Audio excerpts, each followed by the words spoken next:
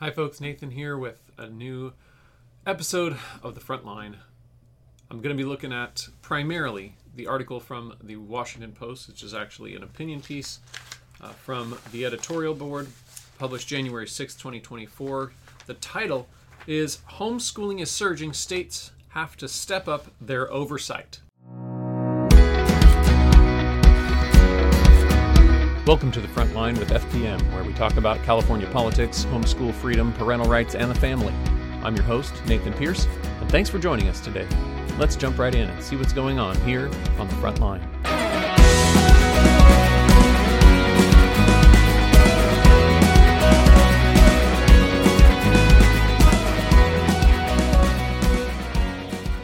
All right, so this article from the Washington Post titled "Homeschooling is Surging, States Have to Step Up Their Oversight" is an editorial.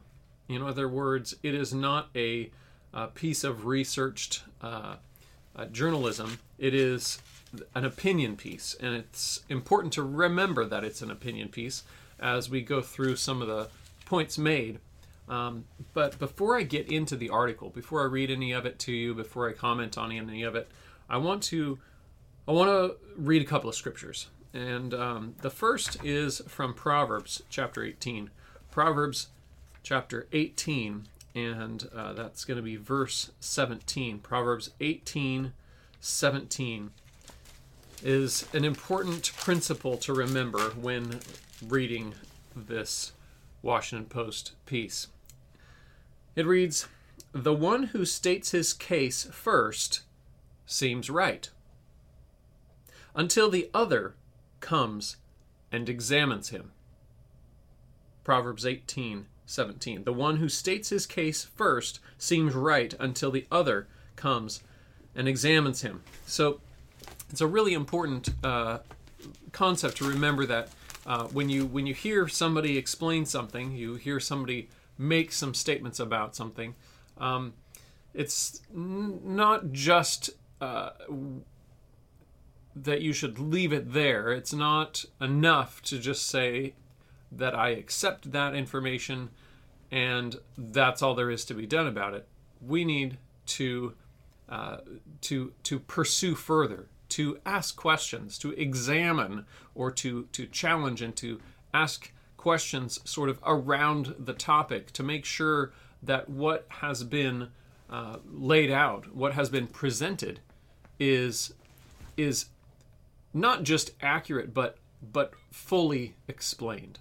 And so we're going to be looking at that a little bit, but I want to point out, too, that when we look at this Washington Post article, this is laying out one specific perspective, and we need to take that as it is, which is one perspective, and it is right to be challenging it, asking questions, sort of looking at it from different angles, and making sure that we're asking additional questions to try to get more clarification.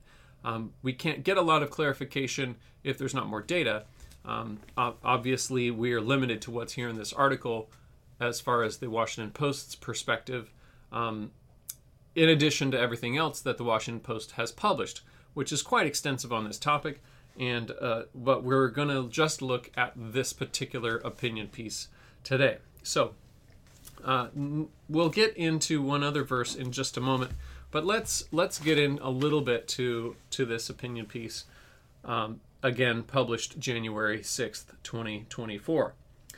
So the early portion of this article goes in a little bit to how homeschooling grew during the COVID crisis, the shutdown of schools and parents pulling their children out, the increase in numbers, some ideas of how some of homeschooling perhaps changed through that.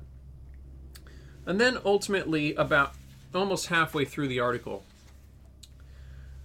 we get into some of the kind of vague generalizations that are made by the Post in this article. Now remember that there have been a lot of previous articles detailing some various stories from people that have maybe different associations with homeschooling, But this piece is just sort of a general opinion piece from the Post editorial staff. So let's just read a portion. There's a statement made in the article. It says, "The science on homeschooling has always been iffy." Now, that's a pretty extreme statement to be making. The science on homeschooling has always been iffy. First of all, it's very general. Again, we pointed that out before, that a lot of this article is very general and vague. But it's also sort of a slap in the face here in this particular case to a lot of great researchers around the world that have worked extensively on research, scientific research on the homeschool question.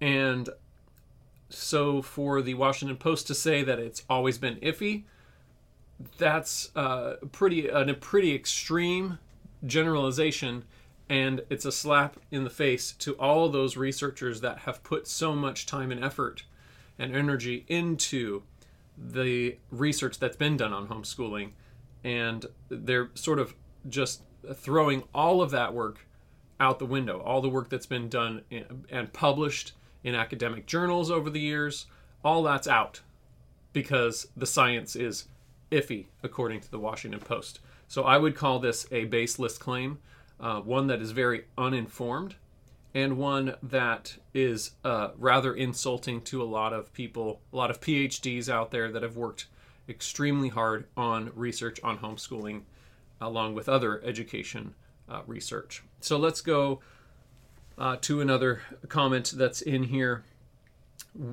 There's a comment made. It says, "Where there's no oversight, there's no guarantee that children will learn skills considered foundational in public education and essential to adult life." So what they're saying here is, where there's no oversight, if there is a scenario where there's no oversight of education, they're talking about homeschooling here, where there's no oversight, where there's, in other words, there's no government person looking over it and making sure that what's happening is what the government wants to happen, because this is the context of government oversight. That's what they're talking about here. Where there's no oversight, there's no guarantee. So that's, they're not making sure that it's happening. The government, because the government makes this stuff happen. The government is the one that guarantees that children learn skills. So where there is no oversight, there's no guarantee that children will learn skills considered foundational in public education and essential to adult life. Now, one issue here is that they're claiming that the standard here for what is essential to adult life, the standard is public education. That's the standard. But they're also stating that when there's no oversight, there's no guarantee that the kids will learn these skills that that meet up with this standard of public education. But then this sort of begs the question: what are they inferring here? They're inferring that when there is oversight, or when they have public education, for example, because that sets the standard, they are able to ensure, they are able to guarantee, using their word, that the kids will learn the skills considered foundational. So it's a really sort of a wobbly bridge that they're on here in making this claim that since their standard is the standard, the government schools are the standard, if we don't have oversight of government to ensure that the kids in homeschool programs are getting the same education that the public school kids are getting, then we can't ensure that those kids are going to get the skills they need for adult life. So a couple of pretty major misses in terms of making sure that the standards are correct here. The one standard being what's our standard for education and who decides what the essential skills are for adult life, and then the guarantee, the ability of the government to guarantee that children will learn skills for adult life. Now, we all know that there are plenty of kids that graduate out of public school, public education, that are able to function in adult life. I'm not denying that at all. But there's no way that the government can guarantee that every child in a public education system is going to graduate with all the skills that they need for adult life. And for them to claim such is ludicrous. And it's a very broad generalization to say that because they can guarantee that, and they can't guarantee it for homeschool students, that they should have the same oversight or even similar oversight over private education, over home education, as they do over public education. This is not a rational way of looking at a purpose for oversight of home education. This is not a way to go about establishing a reason to regulate homeschooling. We don't look to the government to set a standard for what kids are to know when they graduate. We do not look to government to set a standard for what is required for skills needed for adult life. That's not the government's job. And that sort of leads me to another point here, and that is in Romans 13, we learn about what is the role of government? What is the proper place for government to be? And starting in verse 1, it says in Romans 13, "Let every person be subject to the governing authorities, for there is no authority except from God, and those that exist have been instituted by God." So we're understanding here that God set up governments for a purpose. "Therefore, whoever resists the authorities resists what God has appointed, and those who resist will incur judgment. For rulers are not a terror to good conduct, but to bad. Would you have no fear of the one who is in authority? Then do what is good, and you will receive his approval. For he is God's servant for you, for your good. But if you do wrong, be afraid, for he does not bear the sword in vain, for he is the servant of God, an avenger who carries out God's wrath on the wrongdoer. Therefore, one must be in subjection not only to avoid God's wrath, but also for the sake of conscience. For because of this you also pay taxes, for the authorities are ministers of God, attending to this very thing." So, the authority here, that God is from God. God gave the authority to government. God has created this institution of government. That government gets its authority from God. It's not a self-attained authority. It is not a self-made authority. It is an authority that comes from God. So that's the first principle here. The second principle here is in 1 Peter. In 1 Peter, we read about government as well, and the purpose of government is listed here.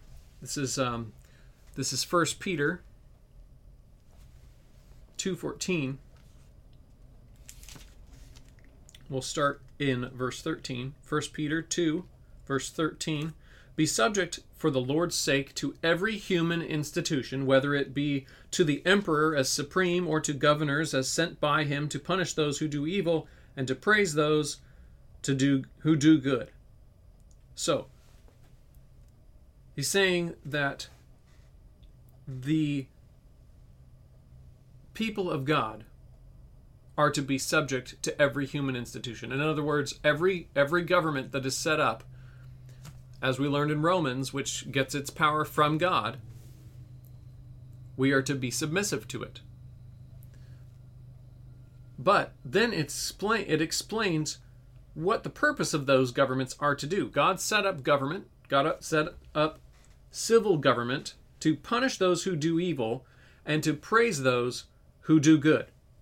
Then verse 15, "For this is the will of God, that by doing good you should put to silence the ignorance of foolish people. Live as people who are free, not using your freedom as a cover-up for evil, but living as servants of God. Honor everyone, love the brotherhood, fear God, honor the emperor." And I think this whole section here is really critical for us to understand, especially in the context of this Washington Post article today, because we're learning that while government gets its authority from God, it also has certain limits of what God laid out for government to have as its appropriate biblical role to punish evil and to reward those who do good. But also, there's more here because we're talking about how Christians are to live. Christians are to live in submission to that authority, but they're also to live in submission to God, doing what is right. Servants of God, as it says in verse 16. So, we are not to be living as those that would have the finger pointed at us with accusations of evil doing. We should be looked at and appreciated for doing what is right, because that is what we are called to do. That is how we are called to live. So, back to our article. We're going to look at a few more generalizations here, just to sort of help you see. I struggled a little with this article. I struggled a lot with just being frustrated with the baseless accusations, the broad sweeping generalizations that are listed here in this article. Some vague references to abuse being connected with homeschooling, not acceptable levels of instruction, kids not being prepared, or not being the homeschoolers not being held accountable to a high standard, not being prepared for adult life. These kind of vague generalizations are very difficult to hear. There's this reference to the story that we talked about a week ago with that young boy that was abused, and ultimately he died as a result of the abuse that he received from his father and his stepmother. And in that case, there was a reference made by his stepmother, that she homeschooled, and that's something that obviously she was not doing. And this case could have and probably should have been found earlier, and in fact was pursued before the family fled from a faraway state, when this young boy was actually, I believe, enrolled in a government school. But ultimately, in this particular case, this article from the Washington Post is pointing out in sort of broad generalizations, again, frustrating. Let me read it to you. These grisly stories are probably rare exceptions, and abuse can go undetected by public schools too. This is possibly a reference to that situation. Yet, now get this, yet tightening of policy would benefit even those children whose parents are trying to responsibly educate them. So he's saying, Washington Post is saying in this sentence that regardless of the state of a homeschool family or group or a child, even if they're doing excellently, more regulation is always a good thing for that child. It will benefit every child. Tightening policy. I'm not making this up. The Washington Post says tightening of policy would benefit even those children whose parents are trying to responsibly educate them. So no matter how good a child's education is, no matter how brilliant and loving and generous some parents are, it's always going to be better if the government has a tighter grip on that education. If the government has more oversight and there are more restrictions on that education, less flexibility is always better. That's what they're saying here. Every child. That's a pretty extreme statement. It's a pretty extreme statement for them to be saying that. Then this gets pretty interesting here. I don't have time to go way in depth in this next point, but I'll just point it out because I have gone into detail on this before. But they point out here New York as an example, which is really incredible. It says New York has a robust model in which individuals providing instruction must be competent but needn't have any teaching qualifications, and students must be assessed annually by standardized test or portfolio evaluation. So I just want to talk about New York for just a moment. New York is a state that does have tighter restrictions compared to average states. New York is a state that has what they call in the Washington Post a robust model. But there's some issues that come with that. This robust model, so-called, that the Washington Post is referring to, is a system in New York where there is so much paperwork overburdening the Department of Education that they don't even have the manpower or the financial means to process all that paperwork, so that they are actually saying, because so many homeschoolers' paperwork is sitting in piles unprocessed, they're going after families for not processing or not sending in their paperwork for homeschooling, when in fact it's sitting in piles in their office unprocessed because they don't have the manpower to process it. That's how well New York's system is working. It's really, really bizarre that would be used as a model to hold up and say this is a good model. We do not want to see this model used anywhere else, because that is certainly not going to benefit children. As they said in the immediately previous sentence, tightening of policy would benefit even those children whose parents are trying to responsibly educate them. How is that supposed to happen if you adopt a New York model where they can't even process the paperwork because it's too overwhelming for the Department of Education? Well, there's more I could say about this article. But I think the most important thing to remember is that this is an editorial. There's not much in the way of hard facts in this article, because it's just an opinion. It's just stating a bunch of ideas and thoughts without really presenting any evidence. There is not evidence presented in this article because it's just an opinion piece. It's sort of just having these different vague feelings and stating these feelings about stuff without backing the reasons for the feelings or saying what information backs up what they're claiming in terms of saying that data doesn't exist when it does, and saying that children would be helped when they won't, saying that New York's system is good when it's not. There's a lot of things in here you could complain about and get frustrated with, and understandably so. But ultimately, when it comes down to it, this is an opinion piece by the Washington Post, and it needs to be looked at as an opinion piece, not as fact. And we know what the facts are, and we know that we're supposed to do our best.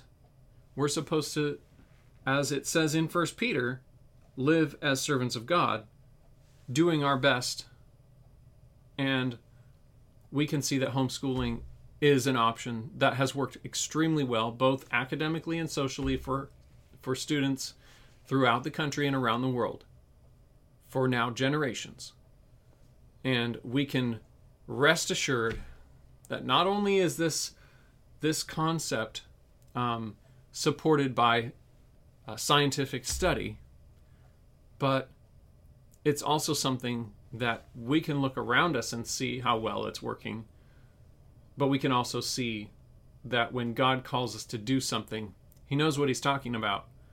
And he did not give children to the government to say, government, you set the standard for what these children should learn. Government, you set the standard for what is appropriate life skills for these children to be required to learn. And we should not look to government for all of these answers. We don't need that, and that is not the appropriate role of government. So with all that, hopefully that this article will not stir up lots of people to do what the article is calling for, which is step up oversight. But we do need to be aware that that is what it's calling people to do. That is the cry of this article and many others, so that we can have more. We need to be gearing up for whatever comes as a result of this type of article. And we need to make sure that we, in our own minds, are preparing for doing what's right in response to perhaps states stepping up their oversight and being ready to fight those battles when they come. Thanks for joining us for this episode of The Front Line with FPM. For more information about the topics we discuss here, check out Family Protection Ministries at fpmca.org and subscribe to our channel.